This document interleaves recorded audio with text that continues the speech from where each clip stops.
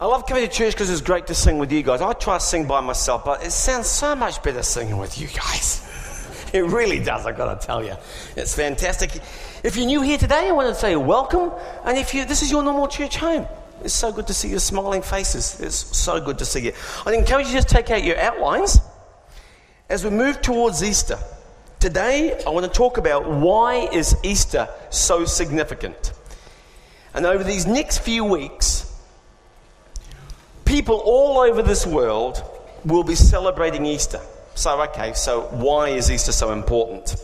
Well, when Jesus Christ rose from the dead after being in the grave for 3 days. By the way, good thing to mark on your calendars, the movie Risen. I've actually had a good look at that. Looks kosher. Interesting take, nothing too unusual, but very interesting, because as we read the scriptures, we often miss a lot of what was actually going on in Rome at that time and in Jerusalem. So I'd encourage you to do that. So why is Easter so significant, which is what I want to get at today? Well, when Jesus rose from the dead after 3 days of being in the grave, it did two key things. One, it proved who he said he was. It proved who Jesus is. And second, it validated what he taught. Because if some joker rises from the dead after you've seen him, and he predicted it, and he did it, let me tell you, his credibility has gone from an imposter to, whoa, I better listen to what he says. Because he just predicted it, and against the whole of the establishment in those days, he just did something which was very unusual, never happened before. First of all, it proved who Jesus was. Now, Jesus is speaking to the Jews here, very close in this first scripture, to the area where he saw the woman, the widow, who was going to pop in the mite. Do you remember the story? Very famous story. So exactly the same spot where Jesus often stood.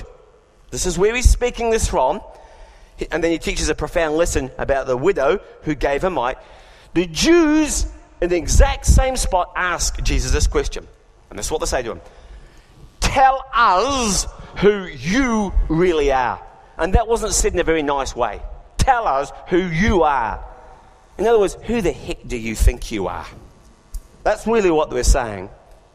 Tell us. They were caustic. You know that tone that people have? Tell us who they are. You are. They demanded. Tell us. And he replied, this is earth-shattering to these guys. I am the one I have always claimed to be. When you have killed the Messiah, then you will realize what? That I am He. Now, there's a lot of nuances in that, but the big one was this one. When he said the word I am, he was claiming to be God. Do you know what that was like?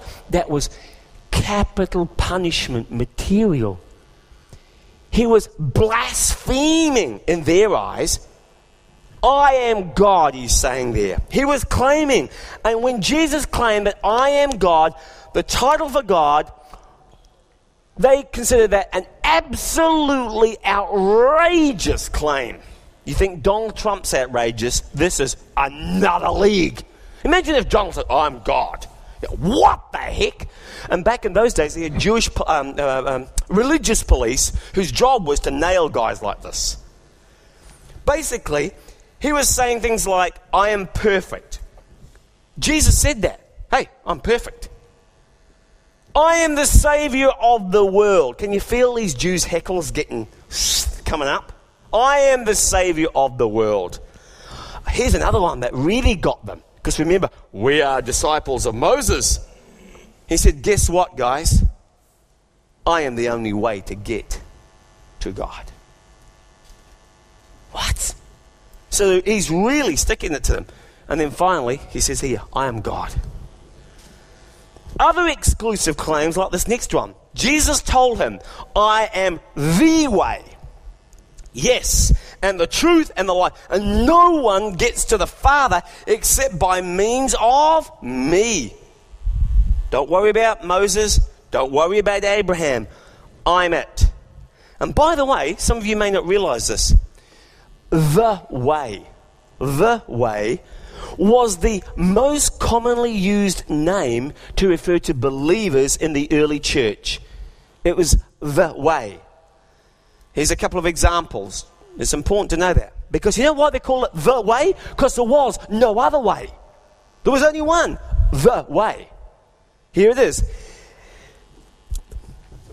Can you just pop the next slide there? Here we are. So he went to the high priest. This is Paul here. And he went to the high priest and asked him for the letters to the synagogues in Damascus, so that if he found any there who belonged to the way, the one and only way, whether they be women or men, he might take them as prisoners to Jerusalem and actually kill them. You read that. The way is how they're known. The way. Not one way, the way. Originating from Christ himself, who called himself the way. I am the way. Now then, next verse there, I put up on the screen, not in your outline. But some of them became obstinate, and they refused to believe and publicly maligned the way. So Paul left them. He took the disciples with him and had discussions daily in the lecture hall of Tyrannus. And then one last scripture, which is also on your screen, but not it's on the screen, but not in your outline. About that time, this is interesting, there arose a great disturbance about the way. There's probably a disturbance now. You have a discussion with your friends and say, end of the day, point blank, not very politically correct. In fact, it's not, but it's biblically correct. Jesus Christ is the way. There are no other ways. There is no other Saviour. That would create a very significant disturbance, and it did in those days. No other religious leader had ever claimed to be God. Nobody had ever done that. This is a world first. Muhammad and Buddha never claimed to be God. And by the way, remember, young people, all religions are not the same. They are diametrically opposed at the most fundamental level. I did a whole series on that called Reasons for Believing. They're fundamentally contradictory in all of their major claims, which means they are not the same. One is not the same as 7, which is not the same as 4. They are mutually exclusive. That can only mean one thing. They're all wrong, or only one's right. I got there a bit quick, but if you go back to that series, you'll see how I got there. So Jesus said he was the way, the truth, and the life. There's no middle ground. No third way. No other door. He either was who he said he was, or he is not. So when Jesus says, I am God, it's either true or false, right? There's no third real alternative there. Notice he doesn't say, I am a way to God, or all roads lead to God. No, they don't. Only one number gets to my house, 5344XXX. Only one number will get that. So Jesus said this. He claimed to be God, and the Jews got ticked. You think people get ticked today? They were after his blood, literally, because he said that. Not because of the miracles. Oh, they could kind of handle that, although they got a little ruffle that he did it out of sync with their sacrilegious Sunday. They got a little tick, but they really got ticked when he called himself God. So Jesus says, the way you will know that I actually am he is this. I'm going to die, but I'm not going to stay dead. I'll be dead for 3 days. I'll be gone for 3 days, and I'll be back. Notice this. Even though you don't believe me, believe the miracles that I do, that you may know and understand that the Father's in me and I in the Father. Now, many people will concede, and some of your friends at work and some of your neighbors will concede, well, Jesus taught some good moral things. He was a good teacher. Now, there's a big problem with that statement if you ever get faced with that. Well, Jesus is a good moral teacher, which many people concede. The problem is, Jesus never made that claim. And he never even left that option open to us. Now stay with me on that one. He did not leave that option even on the table. Because if Jesus was just a man, the sort of things that Jesus said would make him not a great moral teacher. He would either be a liar, which he knew he wasn't God, yet he said it, that's called a liar, or he'd think he was God and he actually wasn't, that would make him an absolute lunatic, ready to be committed. And the only other third possibility you could possibly have is it actually was the Lord. That's the only three possibilities you have. So when Jesus made statements like, I am God, he either is who he said he was, or he's the biggest fraud in the entire world. You only have two choices. Only two. Now he said this, they will mock and flog me, and they'll kill me. But after 3 days, I will come back again. Again, why did they crucify Jesus anyway? They crucified him because of his bold, unequivocal, clear statements to be God. And that was the problem. The religious leaders had two very narrow options. Either fall down and worship him if he was God, or kill the imposter. They really only had two. Now the only problem was he didn't stay dead. 3 days later he came back. He's back. Can you just imagine a religious leader, which you're going to see in that film, Risen, who just executed Jesus publicly? This isn't done in a corner.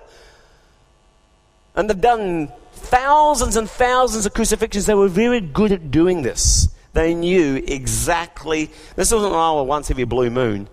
They knew how to do this. In front of hundreds and hundreds of people, big commotion in town.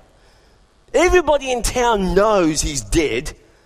He's in the tomb, lock and key, sealed, 24-hour guard, because those religious police knew he had predicted he'd come back. Now you imagine, if you're on the PR campaign, you better make sure that this joker stays in that tomb or your name is mud.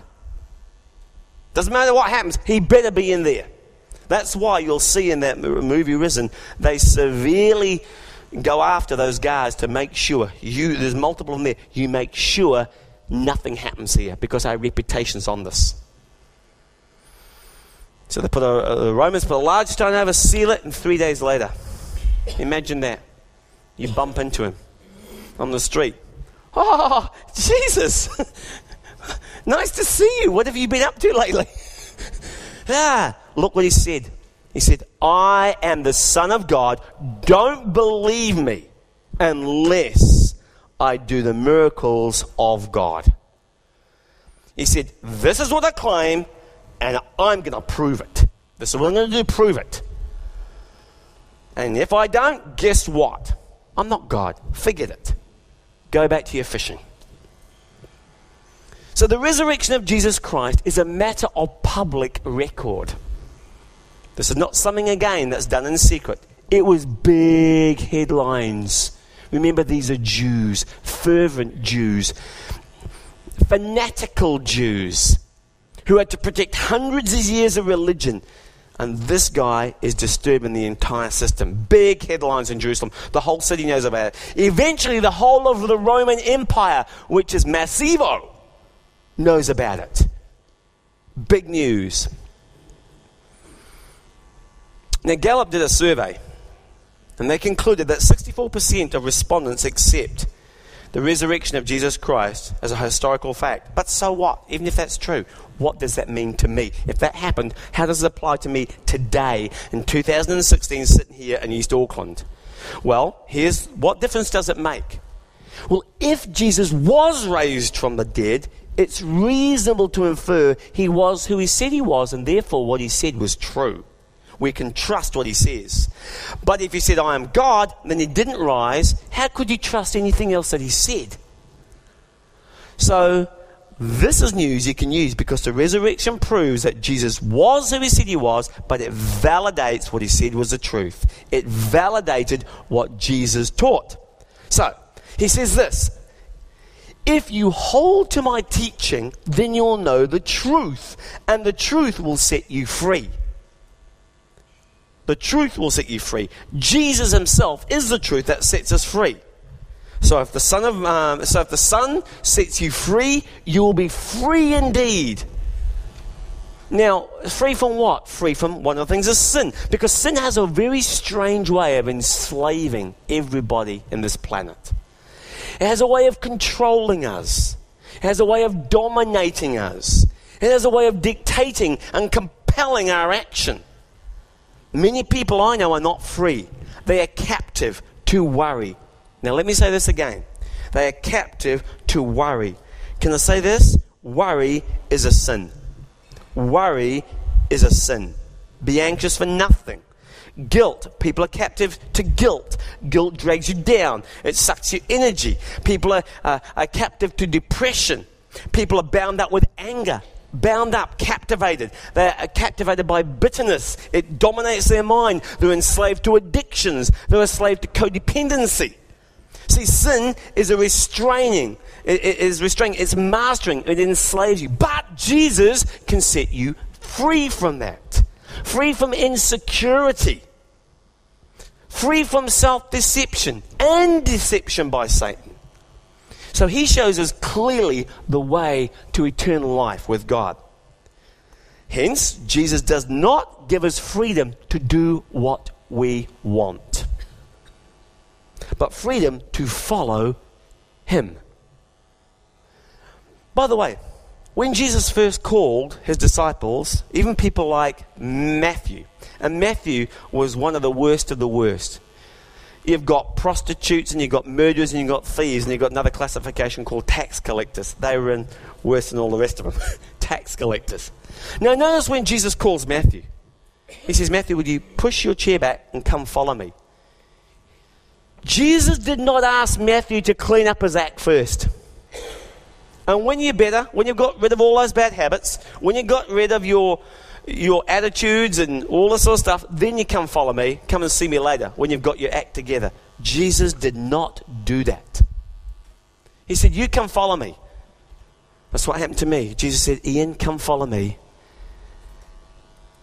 And my penchant for fighting, my filthy mouth, my brain, my thoughts, it dropped off as I followed him. Just like things falling off me as I went. If I had to be perfect, if I had to get my mouth under control, if I had to get everything perfect before I followed Jesus, I'd never be following him. Jesus says, come follow me, Matthew. Leave that there and come follow. And all that stuff, fellow, we'll talk about that later on in another message. Jesus does not, though, give us freedom to do what we want, but freedom to follow him. And as we seek to serve God, Jesus' perfect truth frees us from all that we are and helps us to be all what God meant us to be. So Jesus said, when you know the truth, it will set you free. But what is the truth that sets us free? 4 things I want to quickly touch on this morning that can change your life this Easter if you let it. Number 1, and never forget this, friends, God made me for a purpose. Easter tells us Jesus came for a purpose. You know what that purpose was? You. He came for you. Therefore, you are not here by accident. Every person born on earth, God has a plan and a purpose for. The Bible says we are God's work of art. An individual one, not mass-produced. Created in Christ Jesus to live the good life that he wanted us to live, as he meant us to live. So God made you because he loves you and he's planned your life. What's the purpose of your life? You know, is it to get up in the morning and go to work, come home, watch TV, go to bed, push repeat? Oh, and don't forget, on Saturday and Sunday, party. Is that it? Parties on the weekend. If I make money, spend it, retire and die. Is that it? How meaningless. Is that all there is? The Bible says God made you for a reason. Now, until you discover God's plan and purpose for your life and this world, You're not living, you're just existing, and life will not make sense. It'll be very confusing. So many people have a lot to live on, but very little to live for. And that's tragic. But when you discover why God made you, why He made you, and what He made you for, life takes on a new meaning and significance. Because you suddenly start to get why you are here. And that is good news. Secondly, and this is really important, that I can know God personally. Because God is a person, you may know about Him today. Some of you in this room may know about God. That's called religion. But do you really know Him? And you won't really know Him until you have a personal relationship with Him. For example, one of my sons used to play rugby, and every Saturday I could say I know of John Key, because I used to walk past him at 1,000,000 miles an hour, screaming up and down the side of the rugby pitch within about 3 feet of him most Saturdays, because he came and saw his son play rugby too. But I don't really know him. I just know about him a little bit. I know his name. I know what he looks like. He knows what I look like. But that's it. I don't know Him. So it's possible to know about Jesus, but not know Him personally. And there's a huge difference. Knowing God is a relationship, not a religion. Now, I don't know what religious background you came from. Sometimes your religious background can be a hindrance to getting to know the real Jesus. It's like an immunization shot. It gives you just enough of the disease to prevent you from getting the real thing. And that's how religion can be sometimes. With religion, they give you just enough knowledge about God to prevent you getting the real thing, which is a relationship. So God wants you to know Him. The Bible says this.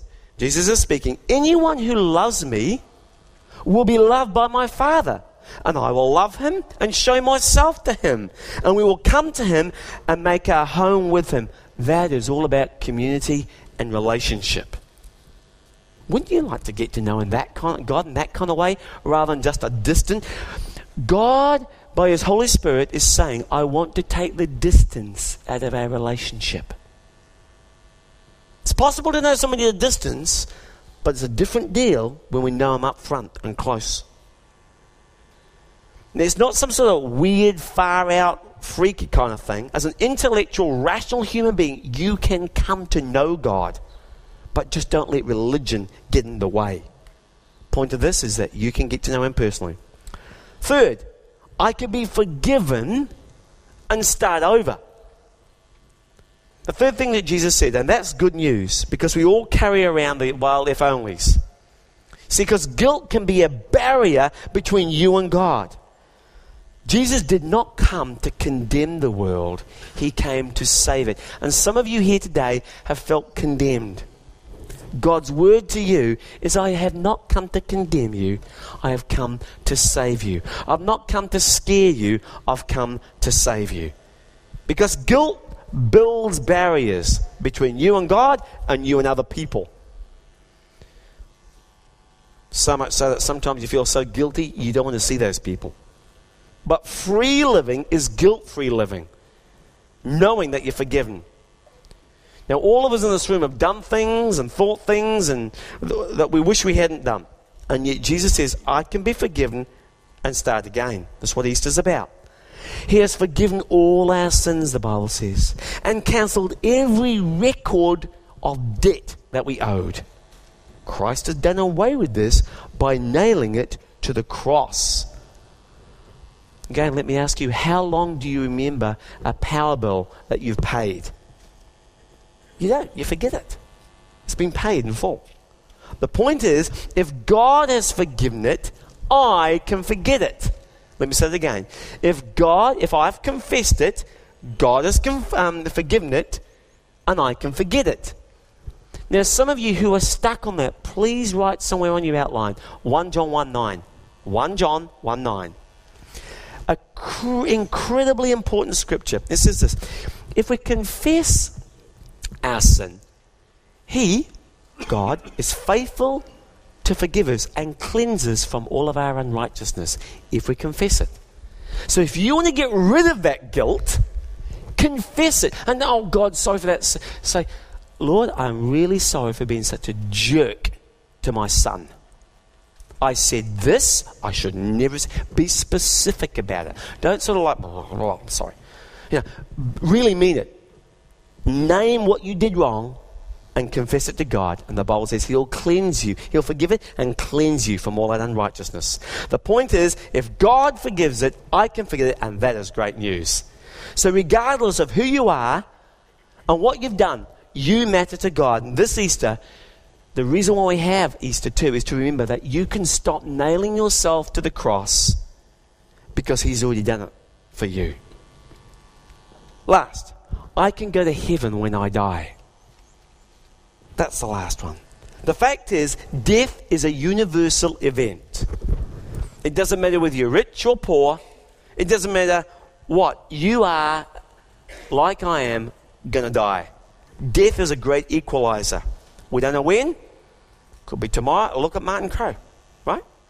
It could be next month. It could be next year. It could be in 80 years. We don't know. But it's a great equalizer. Now, only a fool would go all the way through this life unprepared for something he knows will absolutely happen. This side of death, we get maybe 80, 90 years. Nothing. It's not what we call in the States a gnat's whisker. Hardly anything. 80 or 90 years on this planet. But there's a whole eternity out there. That's a long, long time. Eventually, all of us begin to wonder, what's going to happen when I die? So, why don't we check it out with the source? Because Jesus is the authority who's already been through that and can come back and tell us. And Jesus said, if I came through the other side, so can you, if you trust me. Here's what the Bible says will happen after you die, because heaven is a perfect place. And if you are going to live in a perfect place, you have to be perfect. Well, that could be a problem, because it is for me, because I don't stand a chance. I lost my chance a long time ago. And that's where God's plan comes into play. To trust the only one that we sang about today, who is perfect, to get in on His merits. And to establish a relationship with Him. Because Jesus Christ has already paid the price of admission. That's why we celebrate Easter. Look at this one. Great verse to wrap this up. God makes us ready for heaven. He makes us right in God's sight. When we do what? We put our faith and trust in Christ to save us. The man who finds life will find it through trusting God. He makes you ready for heaven when we put our faith and our trust in God. Now, some of you are here today because some of your friends encourage you to come. That's great. But I believe there's something more to that. I believe God brought you here because He wants to tell you, you matter to Him. And He wants you to know that. He wants your family to know that. Some families that aren't here, and some of your neighbors. He wants you to be the light to tell them that. Because if you don't tell them, how will they know? Unless you tell them. Because you have that truth. You have the pearl of great price. So He wants you to know Him personally. He wants to forgive you for all that you've done wrong, especially. And to know for sure that you're going to heaven when you die. Now, some of you, because of the fabric of life right now, you are potentially thinking, because I've talked to some of you, that life is meaningless at the moment. It's just activity. I'm busy, but I'm not fulfilled. Without God in your life, life is motion without meaning. Without God. It's activity without direction. It's event without reason. Now, we can only discover meaning and purpose when we make God the reference point in our lives. Because every other path leads to a dead end. That's why He says, I am the way. Every other one is a dead end. It's a waste of gas, waste of time, very frustrating going down dead ends, right? He says He's the way. He proved that by being raised from the dead. Now, some of you are thinking today, well, yeah, I believe in God. Of course I do, because, look outside. That just couldn't just happen by. I was talking to a kind of like semi-agnostic, bordering on starting to believe person the other day. And this person said to me, yeah, well, that can't have just happened by accident. There has to be a creator. There's so much intelligence in there. I mean, nobody would even say that an iPhone, I mean, who would say an iPhone, who would have the stupidity, to be frank, would say that an iPhone would just happen to just make itself up, design itself and work itself? I mean, you'd be an idiot to say that, right? You'd be stupid. You'd be missing some marbles, right? But yet a simple single cell is infinitely more complex than an iPhone. Infinitely more complex than an iPhone.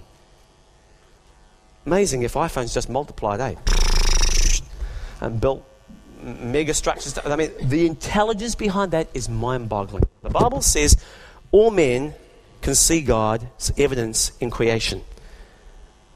But that makes them accountable. They are without excuse. Sometimes what they do is they suppress the truth of God. I don't look at that, because if I look at that, I could be accountable to a creator. What are the odds of that happening? Some here are wondering, well, I believe in the creator, but I'm not sure whether he's personally involved in my life. Friend, if you see something, let's go back to our iPhone or our Android. If you see something that's designed with such precision, that tells you that wasn't thrown together. That was carefully showing, careful design, thought, and care went into that design. It's to the millimeter. There's care. It's personal. There's an intelligent mind behind that. Some are saying, well, I can never be forgiven for what I've done. Can I tell you on the authority of Scripture, you're wrong? Because we've just read in 1 John 1:9, if we confess our sin, he is faithful and just to forgive us and cleanse us from all unrighteousness. So you can never use that line. Some of you are here today, deep in your heart, you're worried about dying. You don't have to be if you know where you're going. If you don't, that's reasonable to be worried about that. But you don't have to be. I'm not afraid of dying anymore. I don't have to be because I know where I'm going. Now, these 4 benefits I've just talked about are summed up in one word. That word is salvation.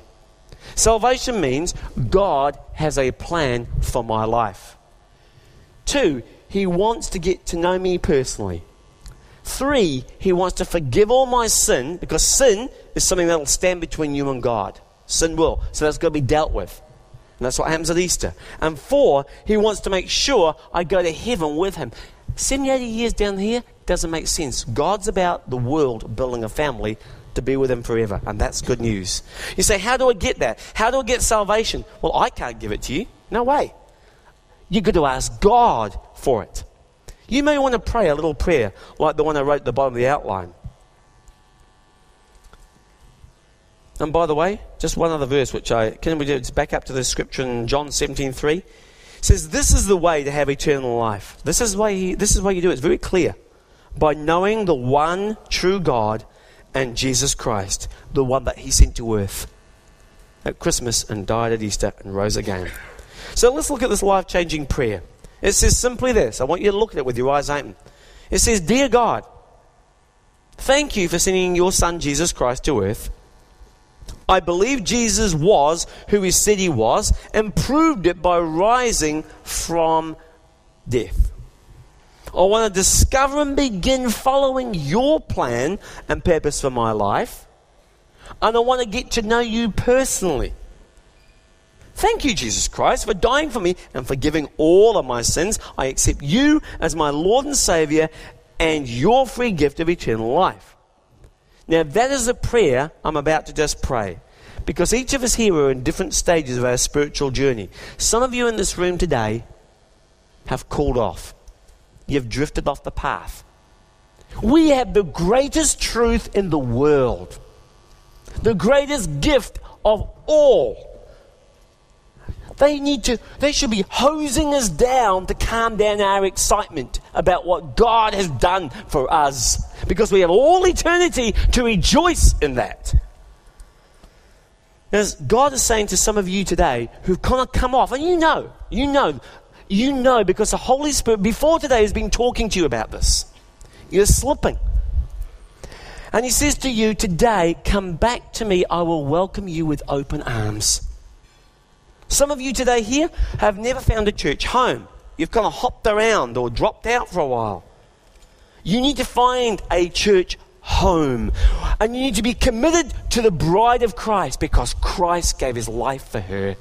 In spite of her spots and blemishes, he died for her. So never let it be said of anybody that is associated with New Hope Community Church, we ever talk about Jesus' bride disparagingly. Or you can talk about me disparagingly. If you're talking about me and my wife, you talk about my wife, watch out.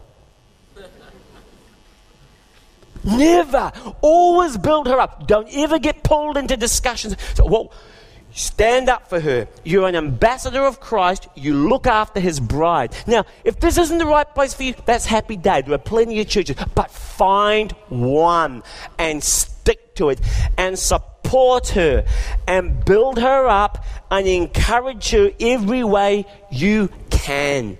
That is your responsibility if you call yourself a Christian.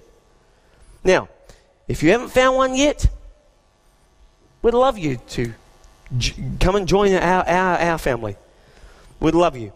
But Jesus says, I want you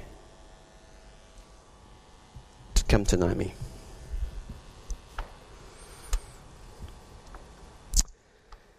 Let's just bow our heads for the sake of those of us in this room who have never asked Jesus to come back. And for those of you who have before and feel like you need to recommit your life, I want you to take this chance to just do some business with God.